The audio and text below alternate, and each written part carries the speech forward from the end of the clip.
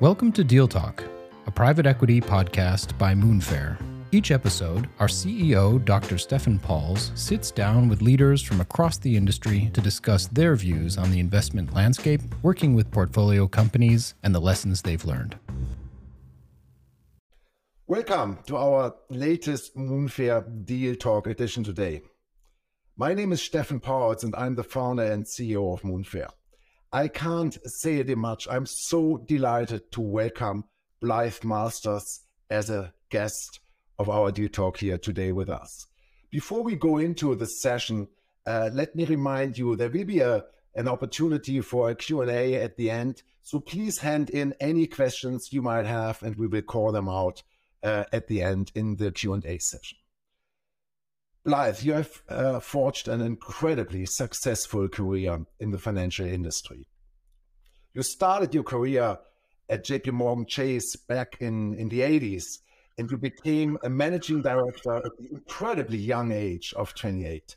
At that point in time, the youngest person to achieve this status in the firm's history.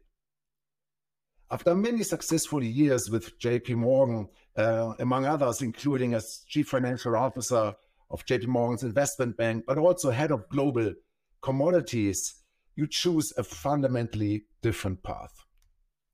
You joined a startup that in that point of time was one of the earliest movers in the blockchain space, before eventually joining Motive as a founding partner in 2019. A very, very warm welcome. Fantastic to have you with us, Blythe, today at the Deal Talk. Let's turn into the questions. Can you tell us a little bit more about Motive, please? I'd be happy to. And firstly, thank you, Stefan, very much for having me and for your very kind words. Indeed. So what is Motive? As you said, it's a young firm that came into existence back in 2016. We are a 100% fintech specialized private investment firm. Some might say fintech obsessed, actually. We're super focused. And we are stage agnostic investors that have the capacity to back firms all the way from the pre-seed and venture capital stage through growth capital and ultimately buyout capital as well. So at every stage of an entrepreneur's evolution. And basically what we exist to do is to build, back and buy the companies that enable the global financial economy. Look, let me dive into this, Blythe. You started your career out in a different space. And why did you choose to get into private equity in general? And then in particular, as you mentioned, fintech obsessed, why did you decide to specialize in fintech? Well, by the time I left JP Morgan after a 27-year career there, during which time I had done quite an array of different things for the bank, both building and managing bigger businesses, as well as risk and control functions. Obviously, I'd had a fair amount of exposure to financial technology that powered that enormous financial services business. And by 2014, I had developed a point of view that there was something going on in the fintech space that was somewhere on the spectrum between scary and very exciting. I wasn't entirely sure which, but also that was largely, relatively speaking, ignored by the industry that I knew so well. Not surprisingly, because if you think about the 10 years since the financial crisis, from 2007 onwards, the major financial firms were focused on other things, really, than driving innovation through technology. They had a more existential series of challenges. But these new upstart firms were really demonstrating that the evolving power of new technologies that were coming of age in that period could really be used in the financial services space to do a much better job of serving our customers, whether those be individual consumers or enterprise. And that fascinated me and led to both my decision to run a fintech startup that was an early mover in the enterprise blockchain space, and subsequently to move from an operating role into an investment role at Motive, a firm that was focused exclusively on fintech. And obviously, as we've watched what has ensued, subsequently, there's no doubt that what is going on in the fintech space represents both an enormous investment opportunity, but a very, very powerful force for change in terms of improving the efficacy, experience of, and access to financial services in the world. I will come back to the fintech space in a sec and have a couple of questions, of course. In this regard, allow me to stay for 1 minute on and lean on your experience with JP Morgan. Sure. You said that 27 years with the firm. How has this time shaped your approach to investing and risk management in private equity? Well, probably the best way to describe it is actually to talk a little bit about Motive's relatively unique operating model, which we refer to our IOI model, where we combine investing with operating and innovating capabilities within the firm. Of course, as an investment firm, it goes without saying, table stakes are the ability to have sophisticated investment capabilities. But relative to most others, we over-index in terms of our resource allocation and focus on in-house operating knowledge and in-house innovation and technology capability. Back at JP Morgan, I was an operator for obviously many, many years that made use of financial technology, primarily in my case around investment banking and capital markets, and saw the power of how technology drove change in that space. Just to pick one example, I saw the wave of electronification of markets during the course of the 80s and 90s and into the 2000s that was really quite extraordinary in terms of its scope and impact and scale. When I left JP Morgan, I became an entrepreneur and an operator, combining my financial background with newfound technology knowledge. And it felt like a natural step from there to switch to being an investor professionally with all of that background. So really, it's the operating knowledge that I had whilst working at JP Morgan, the entrepreneurial and innovation knowledge I picked up as a CEO of a startup that I'm now using as an investor at Motive. So I'm using essentially everything I learned through the course of a admittedly long career. Very, very insightful. Like you mentioned, today's economy is highly volatile, and you mentioned the global financial crisis. Having lived through it, in a senior position at JP Morgan these days, what were your biggest learnings from that time, and how are you applying them today? But I think having had the opportunity and frankly the privilege to work at one of what has evolved into being one of the best run and largest global financial institutions on the planet, I had a ringside seat and sometimes a role as an actor in some of the most volatile and challenging market conditions, both around the period of 2000, 2001, the bursting of the dot-com bubble, the merchant energy crisis, and the market sell-off that ensued. And then again in 2007, 8, 9, and beyond.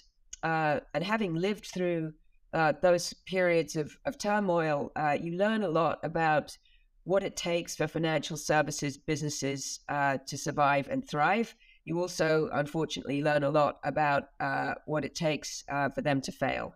And ultimately either disappear or be subsumed. And those learnings have certainly helped inform my post-JP Morgan career as an investor, particularly as it relates to understanding how the demand for financial technology is driven from those financial firms as these cycles come and go.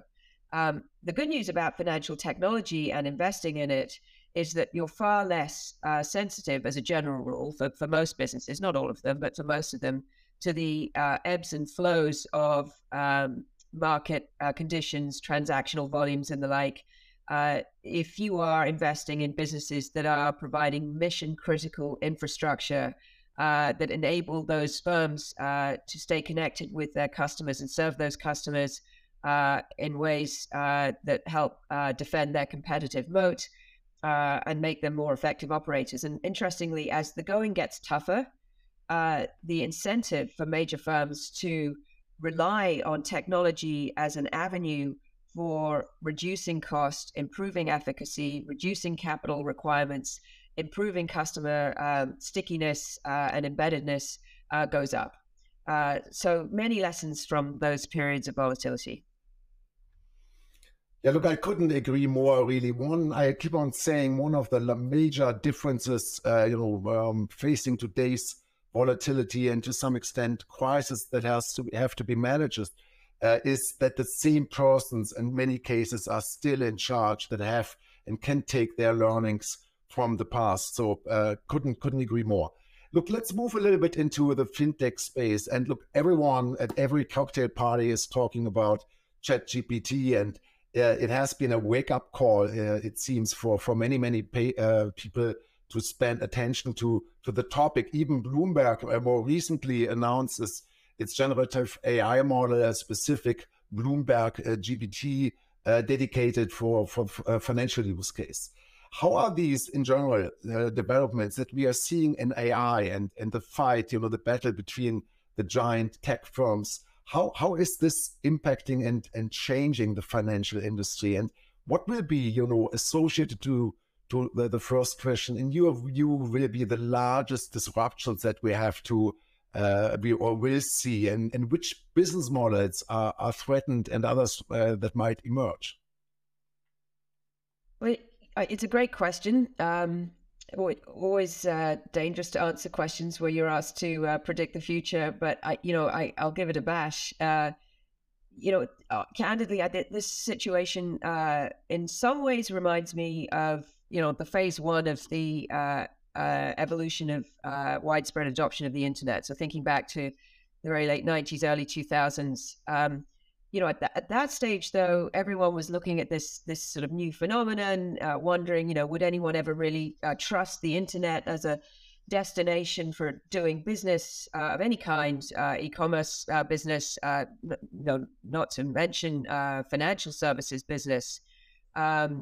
People doubted that. They weren't really sure what it meant. No one yet had the ability to really predict, what social media would be, or that social media would become a thing. And yet, we look back now and realize that was the beginning of a wave of change that really changed everything about the world as we know it. And then by the time 2009 or so rolled around, the smartphone, the iPhone was released, and things accelerated again with the adoption of mobile and all of the interactions that has facilitated. Thinking about generative AI, which has been a thing for a long time, but not really commercially deployable because of the sheer cost and compute capacity that is required to really make it effective, as there's been this exponential expansion in the capacity of both storage and computational capability. Generative AI now really is coming into a world of its own and has realistic prospects for immediate commercial deployment. Although one shouldn't underestimate the costs associated with the extraordinary compute and storage demands that will create. I think relative to the 20-year-old example I gave you of the first wave of the internet, I think it's rather more obvious to us today what are the implications of generative AI than what were the implications of the arrival of the widespread adoption of the internet way back then. It's pretty clear that many activities that involve computationally intense, analytically intense, reading intense, research intense, writing intense inputs and outputs are going to be threatened and potentially displaced in large part through AI-driven capabilities. I tend to try to be positive about this kind of technological change. There's no doubt that there's risk that jobs will be put at risk. Just in our world, thinking about certain trading activities, certain research activities, certain customer interactions that are today done by humans that perhaps will not be in the future. Those jobs may well be lost. I believe that AI, though, will also contribute to the ways in which, for example, we learn, and that we teach the next generation of personnel the skills that they need to survive and thrive in the workplace. And so my sense is that in just the same way that technology in the past has displaced, it has also fueled growth and created new job opportunities and certainly better ways of serving customers in a variety of different ways. So I think this is a massively important development. I think it is going to be as big as the internet was in 2000, 2001, as mobile was in 2009 and beyond, at least. And as it relates to fintech, that this will be one of the areas most impacted by the advent of this technology, generally beneficially. Super, super exciting. Look, Blythe, this is resonating. It's interesting, really, very much with our view here at Moonfair. Bill Gates here recently said at the Munich Security Conference that he considers AI even to be a larger movement and change than the entire internet. And if there's one thing for sure, as we speak, an enormous amount of resources, but in particular also money, is flowing into the space, not only from the Googles and Microsofts and the big 5 tech firms, but also from the venture industry. So there is an incredible dynamic environment. And we at Moonfair, we are observing the space very, very closely to identify the best investment opportunities on behalf of our community. Look, let's move a little bit into the macro world, and stating the obvious, the world has changed at a dramatic pace over the past 12, call it to 24 months. We have seen an unprecedented rise or speed of rise and interest rates that, of course, has fundamentally changed not only the fintech valuations, which is a mathematical topic, but also called into question some of the business models, the viability of the business models out there. Which business models would you say have, were in fashion for some 12, 14, 24 months ago, are questioned right now and which might not have a future at all? Well, I think there are examples of them across the spectrum. There was an environment that really ended last year where, due to the rate environment, the monetary policy environment, there was extraordinary investor appetite to support businesses that were pursuing growth over almost every single other objective. And there's many of them. You can see them in the buy now, pay later space. You can see them in various payments applications. There's some of the neobanking capabilities. There's a long list of businesses that could, in principle, be run with different objectives, but were created and operated in a fashion that didn't pay attention to the long-term sustainability of profitability in the business, and they were rewarded. In fact,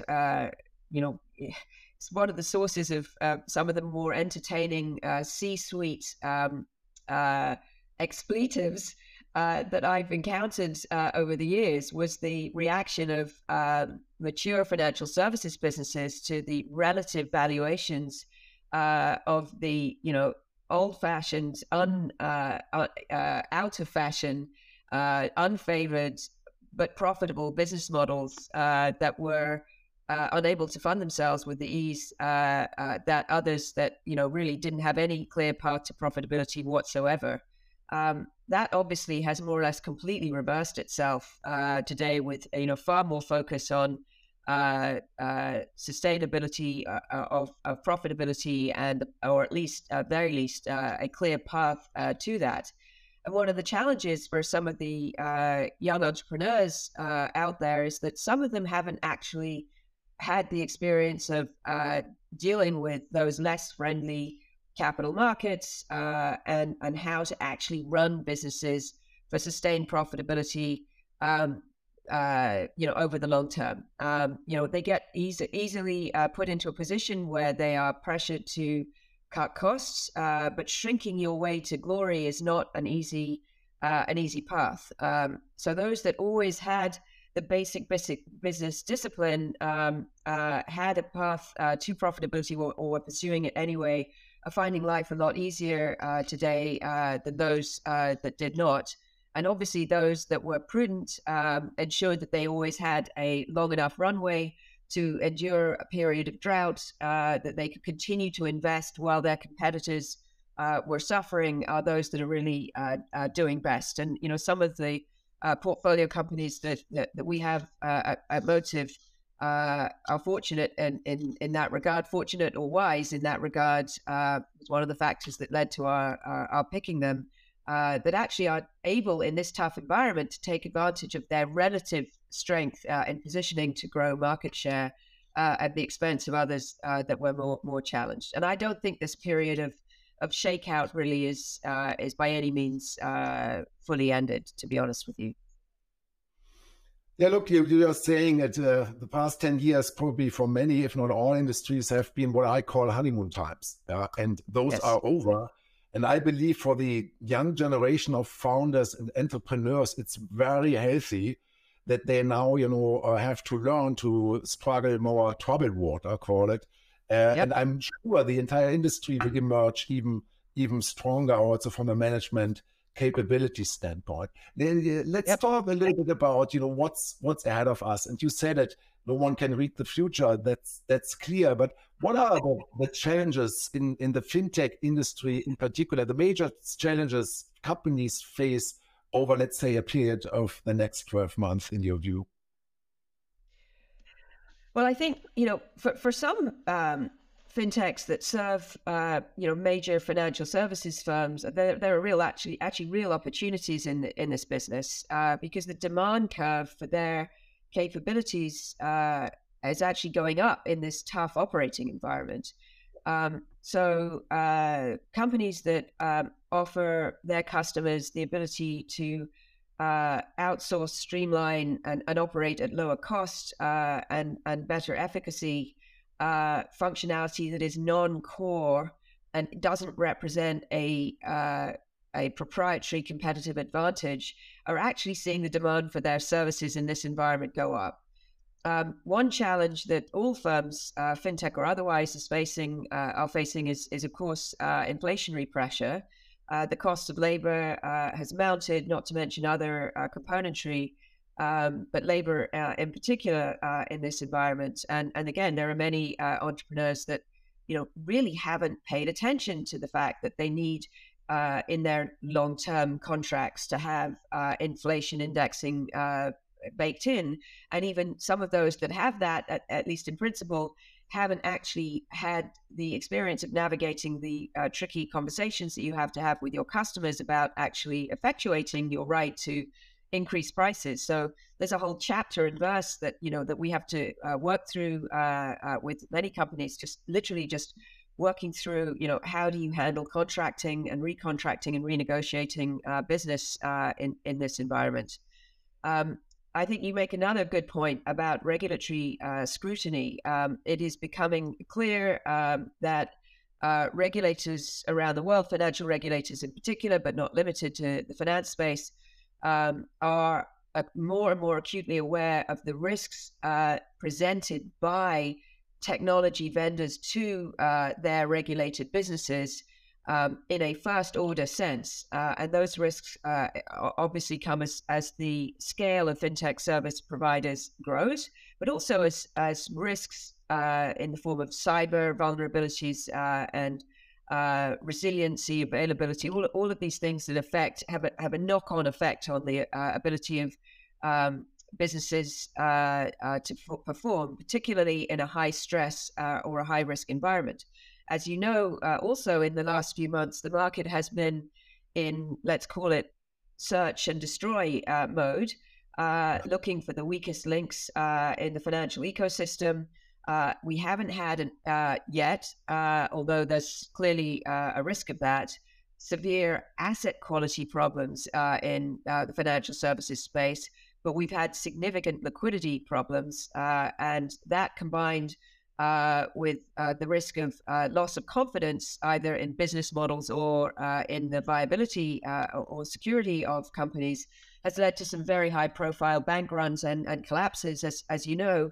And interestingly, those developments were actually, in some senses, exacerbated by the availability of digital capabilities. So the fact that social media can disseminate noise at the speed of light, the fact that you or I, and indeed institutions, can withdraw money from a financial institution using a phone, a tablet, or a laptop, and resulting in withdrawals in the tens and tens of billions of dollars in a single day is quite extraordinary. So regulators are very, very focused on all of these concerns. None of the post-GFC reforms really addressed any of that, and you're going to see a wave of regulation that is thinking about cyber, about social media and noise dissemination, about liquidity, and so on, that will increase the cost of doing business in financial services and will create some opportunities for fintechs who are able to address that on behalf of their financial services customers.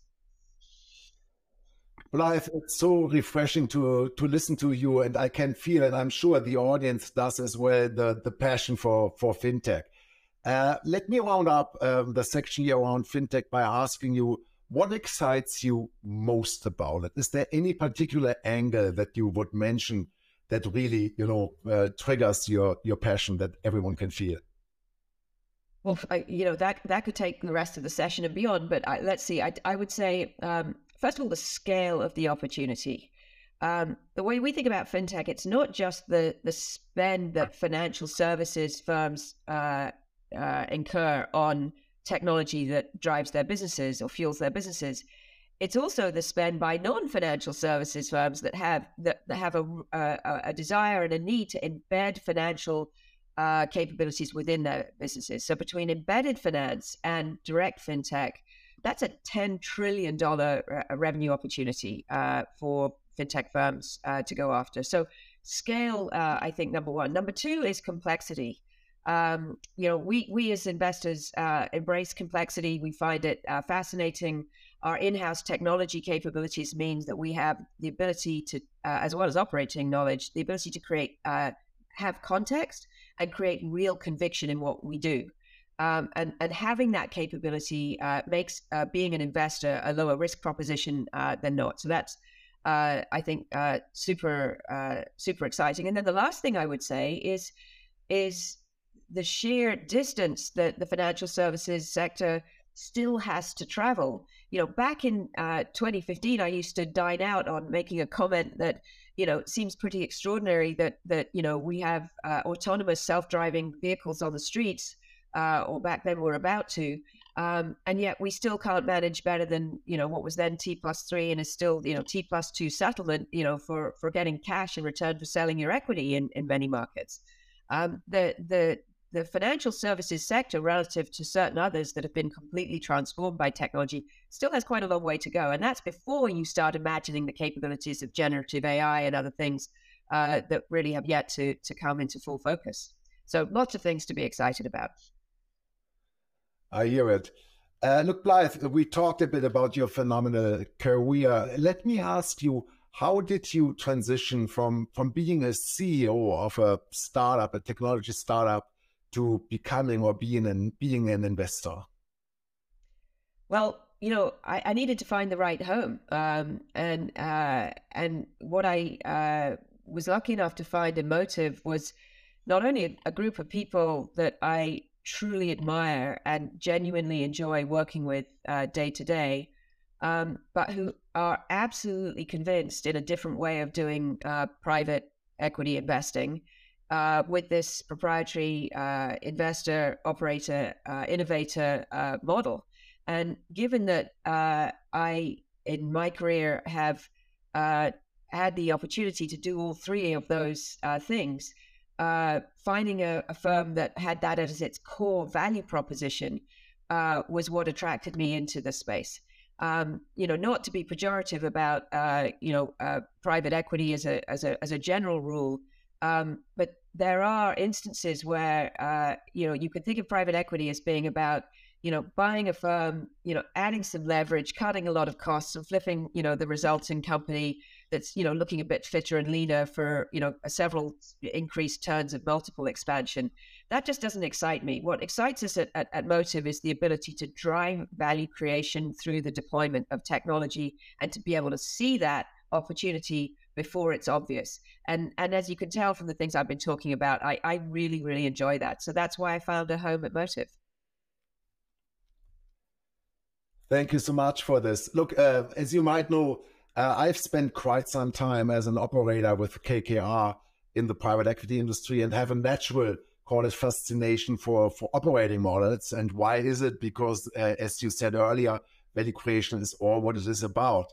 It's generating alpha. And you at Motive, you're pursuing a quite unusual model combining investors, operators, and innovators. You touched a little bit on it, but can you, and I'm a big believer in examples, can you give me and the audience an example of how you applied this operating model and how it was driving the success? Well, just to clarify, for the benefit of our watchers, we have approximately 200 in-house technologists. That is not something you would find at most investment firms. So these are people that they're not pushing PowerPoint. They're engaged in writing code. Of course, they're involved in due diligence and the underwriting of companies, which provides us the conviction behind the opportunity, whether that's identifying older technology that could be renovated or best-in-class technology that we just want to get behind and really help drive with growth capital. Beyond that, actually working directly with our portfolio companies on their technology roadmaps and helping them where there's a need and a desire, actually in some cases execute the delivery of those roadmaps, both helping them with build versus buy choices, but actually also the build in many cases. So those are the ways in which we function differently, I think, than other firms, and that's all informed by a number of executives who have backgrounds like mine, who have run companies, whether it be startups all the way through to multi-billion-dollar public companies. Jeff Yabuki, our executive chairman, for example, ran Pfizer for 15 years in his tenure. By any measure, one of the most successful public fintech CEOs of all time. When he looks at businesses in the banking and payment space, has extraordinary in-depth knowledge around where the bodies are buried, where the opportunities lie, and the ability to pursue that. So there are many examples of it, but it's really the context, the conviction, and how deeply we work in partnership with our portfolio company entrepreneurs that differentiates the model. Look, I hear you. We at Moonfair, we are big believers in this active ownership model, and the best players and largest players out there, they all pursue it.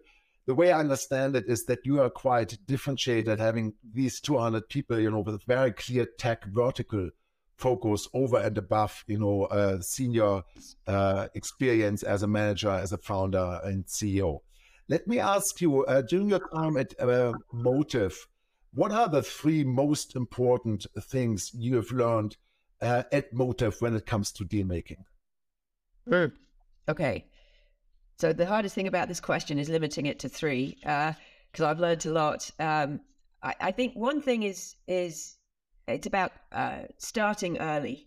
If you show up and meet a founder after, bankers have been engaged and you're invited to participate in a round, you've lost all the opportunity to really deeply get to know a business and the people that are running it, that will differentiate both the quality of the job that you can do for them, but also the quality of the opportunity that you can create for yourself. So I think developing early proprietary relationships has been absolutely critical. The second thing would be not to shy away from complexity or opacity. There's no lack of that in the financial services and fintech space. A lot of these businesses are just a lot harder to understand, both in terms of their risk and their opportunity than more conventional businesses in other industry sectors. That means that there is a very legitimate role for specialization, and having specialized knowledge and focus really differentiates your ability to develop the context and conviction around situations where there is complexity, opacity, and where you have to think several steps ahead. We've done a number of investments where we combine companies over a period of years, where the vision was there from the start. The execution took years, but the vision was there from the start. A great example would be the company that is today InvestCloud, which over a period of 2 or 3 years was the combination of 3 distinct companies, one of which was a carve out from a much larger company, Fiserv, and the others were standalone companies. Today, that is one of the largest financial marketplaces that connects manufacturers of investable product with distributors. It's like $6+ trillion flowing through the pipes of that platform. Another similar example focused on the alts space that we love a lot is Case. Sorry to mention a competitor of yours, but a great company who's focused on taking the process out of the lives of investment advisors and getting them back to doing what they do best, which is advising their customers. As you know, the process associated with investing in alternatives is horrendous, frankly. Much too much paperwork, PowerPoint, paperwork, PDFs, and so on. So these are great examples of things that we've enjoyed digging into the complexity and seeing the opportunity there. The last thing I'd say is, we have learned to avoid super high risk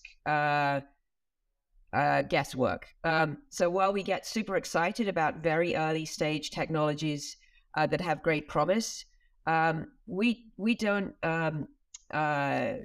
add great value by being able to select the winners and the losers in very early stage evolving technologies. So take the blockchain space as an example.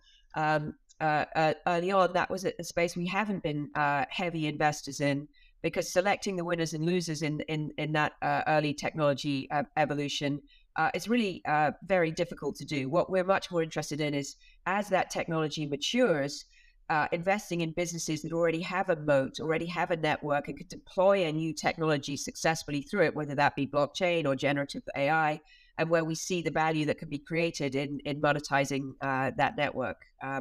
So those are three examples of lessons learned, although I think probably I made that something more like 6, but I'm going to label them as 3 lessons. Thanks so much, Blythe. You mentioned separating the losers from the winners. And one thing there, and apart from technology and business model and sustainability of business models, one thing I particularly found compelling and difficult, at least in my career, is really selecting and backing the right founders and CEO. Based on your experience, can you share with us? And I personally made another, by the way, mistake. I always waited too long to separate from certain managers in my career, and I try to overcome it. But can you share with us what you look for in a leadership team? What are the characteristics that make you feel comfortable about the ability to execute and drive the business?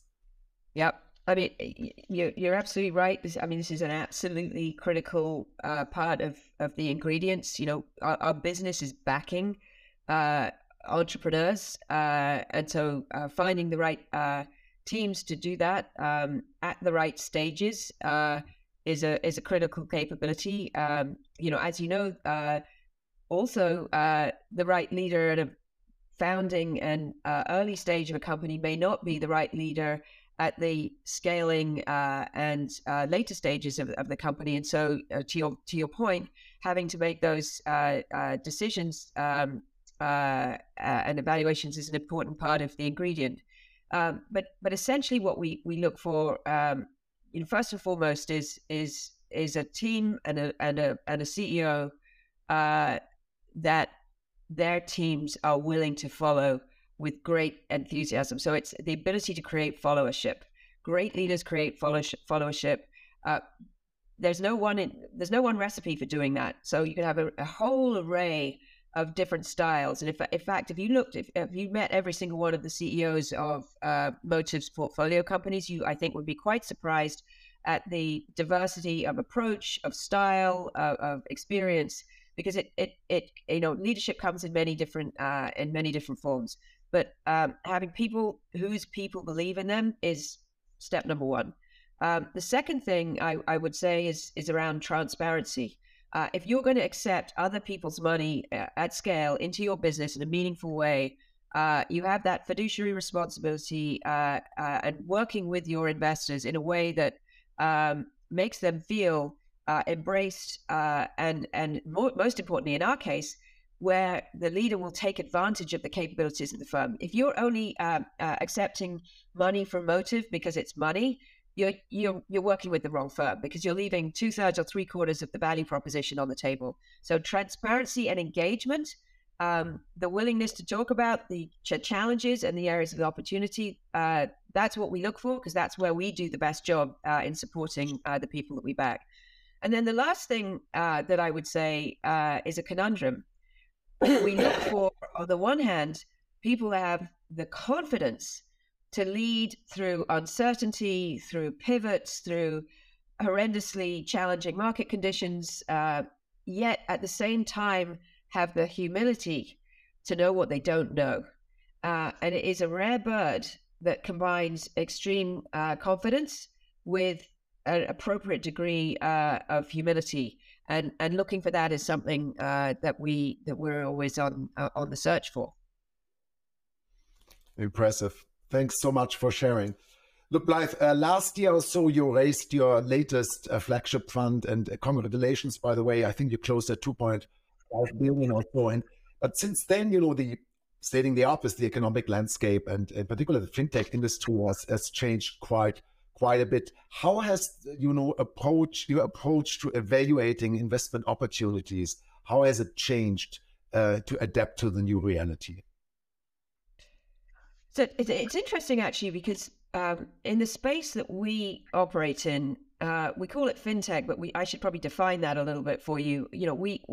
We're not typically investors in direct to consumer businesses, nor businesses that have heavy risk-taking balance sheets in their own right, nor heavily regulated businesses, although there are always, exceptions to that, or partial exceptions to that. We may invest in a bigger business that has some component of its business that involves that.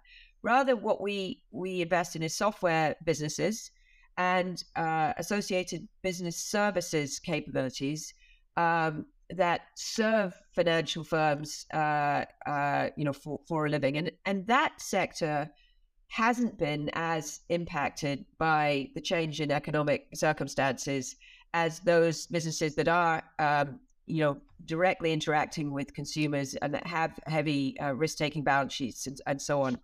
Everybody, of course, has been affected by the changed inflation environment. Everybody is affected by, or many people are affected by, the changed transactional environment. We have some businesses that have transactional sensitivity.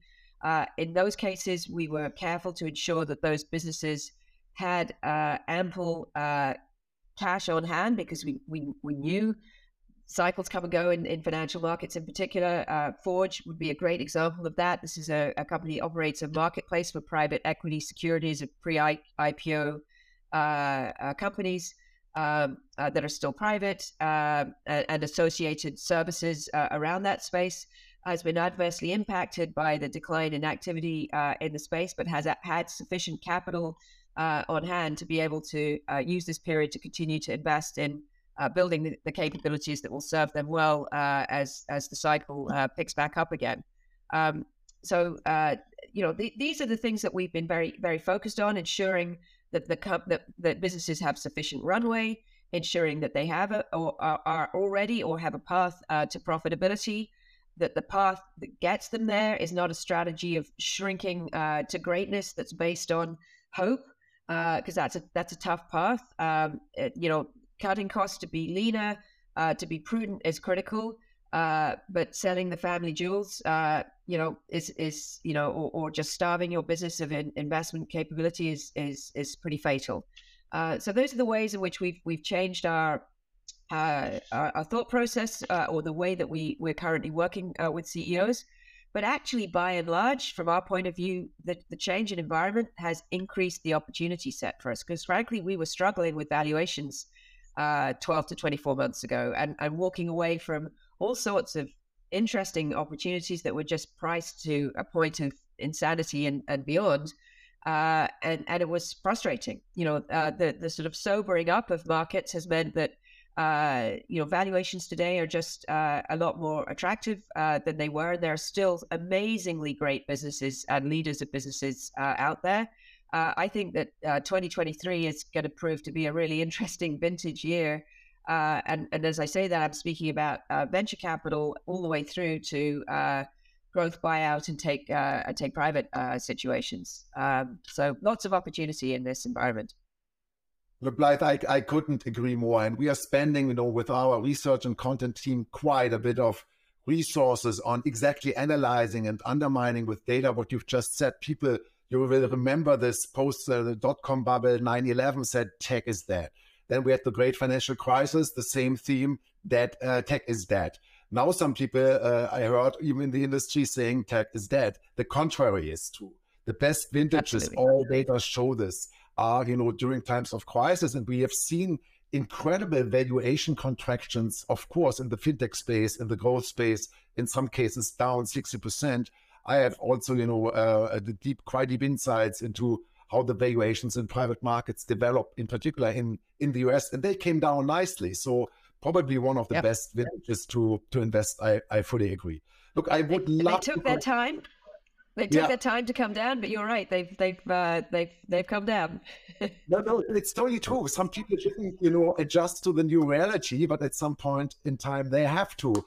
And these are still great companies. So it's a promising time, I would call it. Look, I would love Blythe to continue this, and hopefully, we will have time at another occasion. But it's time to wrap up. And before we go to the Q&A, I would love to ask you one question that I'm always asking in these deal talks, which is, what would you advise your younger self if you would go back 20 years in time? I've recently had to think. I've been asked this question a few times, as you might imagine, over the years. And generally speaking, I've given an answer which I'll share with you. But then I'll share with you another answer that I've had to start thinking about to supplement that. The first thing is, if you're not enjoying what you're doing, find something else, but don't become a grasshopper. Because if you believe, if the grass is always greener, you'll never land and stay somewhere long enough to build the capital, intellectual capital, political capital, experiential capital that you need to become really valuable in what you do. But we work such long hours; it's grueling no matter what you do. You have to enjoy what you do. So follow your heart and ensure you find a place where you enjoy the people you work with and the substance of what you do. And the rest will follow as long as you work hard, do your homework, and show up and turn off that snooze button that you referenced in your video earlier. The thing that I've had to start thinking about more recently is, me 20 years ago had an opportunity to learn in a completely different way that the young people of today are enduring. And I think I had it easier than they did, because I didn't have to deal with going through school, business school in the case of my daughter, for example, during COVID, or starting a new job during COVID, and then living in a world of hybrid, or in some cases, vast majority remote interactions. And I think about the way that I learned by observing people, by interacting with people, by talking to people, and it was spontaneous interaction. It was not scheduled, and it was not in these horrible 40 or 30 or 60-minute intervals, in two dimensions where reading, many things, including, the whole picture, is very hard to do. And I think that is a real challenge that the youngsters of today face. You or I, we learned all of that stuff in a different era and have it. And now, we quite enjoy interacting over Zoom because it's more efficient. We don't have to spend time traveling. But for those still learning, it's a challenge. So don't underestimate, for those at the beginning of your career, the importance of direct human interaction finding those relationships, fostering the opportunity to have a mentor, to have a sponsor, going out of your way to take advantage of the opportunities that you can create or are presented to you to interact in person. I can't emphasize how important the human aspect of building business relationships is, and not falling into the false sense of security that just because everything appears to be happening on Zoom, that's how the winners will win, because that's not how the winners will win.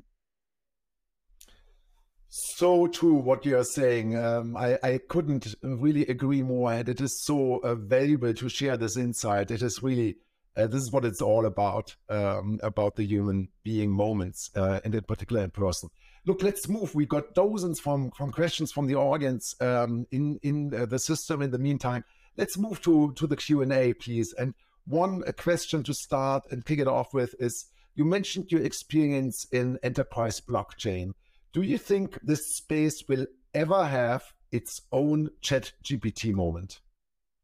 Many people have talked about blockchain for years, but the breakthrough is not yet at least visible, I guess, to most people on the outside. No, I don't think it'll have a moment as obvious as that. To the extent that that moment was going to occur, it was back in 2015, 16 or 17, sometime around there, when the concept became popularized and better understood, and the distinctions between crypto and distributed ledger technology began to be understood.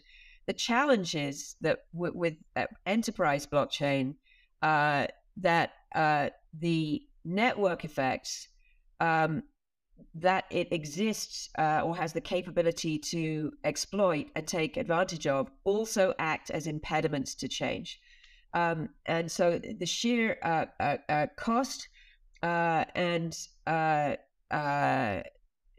complexity of the change needed, for example, to shift post-trade infrastructure involving multiple independent parties from one framework to another is what stands in the way of more rapid adoption. I'm not by any means suggesting that enterprise blockchain is dead or will not ever rise to its full promise.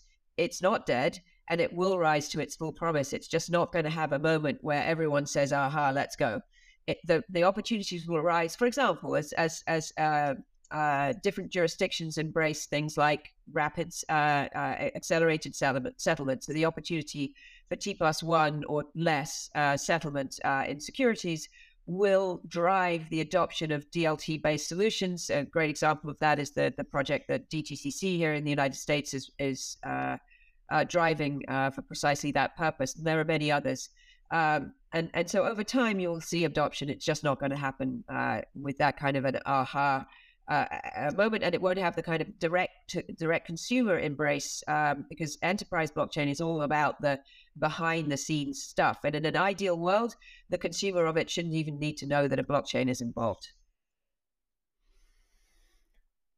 Very much also, frankly, aligned. Blockchain, this is a fundamental technology, and it's there to stay. One question we've got here, we touched on, the firm's Motive's unique operating model, but there seems to be even more interest to understand it in more detail in the audience. The question is, how does your operating model, Motive's operating model, work and seek to drive a better ROI than that of more traditional private equity firms?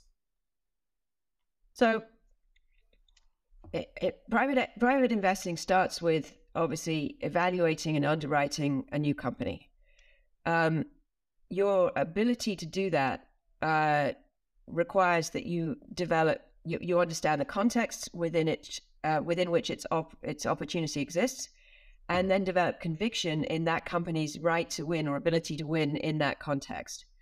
We use our in-house operating knowledge and our in-house technology capability to be able to identify and develop that context and conviction. That reduces the risk of making any given investment. If you have people in-house who've been there and done it, or have actually run the businesses that are at risk of being disrupted by this new company, or have run the businesses that might be a buyer for this new capability, then you can understand whether this company is onto something or not. It's just one example. If a company is at a later stage, has an existing network but has perhaps been a division of a larger company that has been unloved because it's been non-core. The company's had other higher priorities, for example. It's typically going to be demonstrating the attributes of being unloved. It's going to be slow growth. It may have customer attrition. It may have new competitors that are arising. How might we make an investment by buying that business? We'll make that investment by understanding how one could invest in the capabilities of this underloved business to modernize it and drive value creation, and in fact offer and create a new management team. In this case, we may be bringing in a new management team. So find the new management team. Where do we go to find the management team? We go to the Motive network of in-house and external relationships. We very often have Motive executives running companies that we're turning around in the C-suite, including at the CEO level. Not always, but very often. So, and having that in-house knowledge, again, reduces the risk associated with making tough decisions to invest in businesses that from the outside world may not look to have that great opportunity. And then in some cases, we work alongside, hand in hand with our partners in portfolio companies to accelerate, not just with our money, but with our technology building capabilities, their path to delivering the best product available in the market, which very often at the point at which we're investing, they do not yet have. And that can accelerate their path to profitability or their path to success, in many cases by years, certainly many months. And having that ability to draw on resources that have skin in the game and knowledge, not just going to an outsource technology vendor that isn't aligned, it doesn't have financial incentive to see your company succeed and really is just incentivized by what you pay them. It's a very different prospect.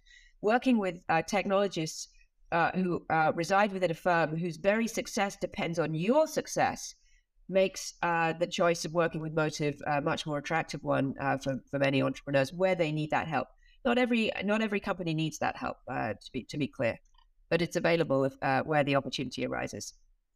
Blythe, look, that makes perfect sense to me. Look, unfortunately, time is flying. We have so many more questions, and but we will not get there in time. So let me thank you. Really, that was so insightful, Blythe, for your time, for your insights, for everything that you have shared with us.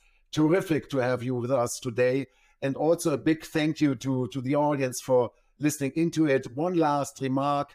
There will be a poll coming up. We really want to learn. We want to make this format better and improve over and over again. So please, it takes 2 minutes or so to fill it out, share and give us please your feedback.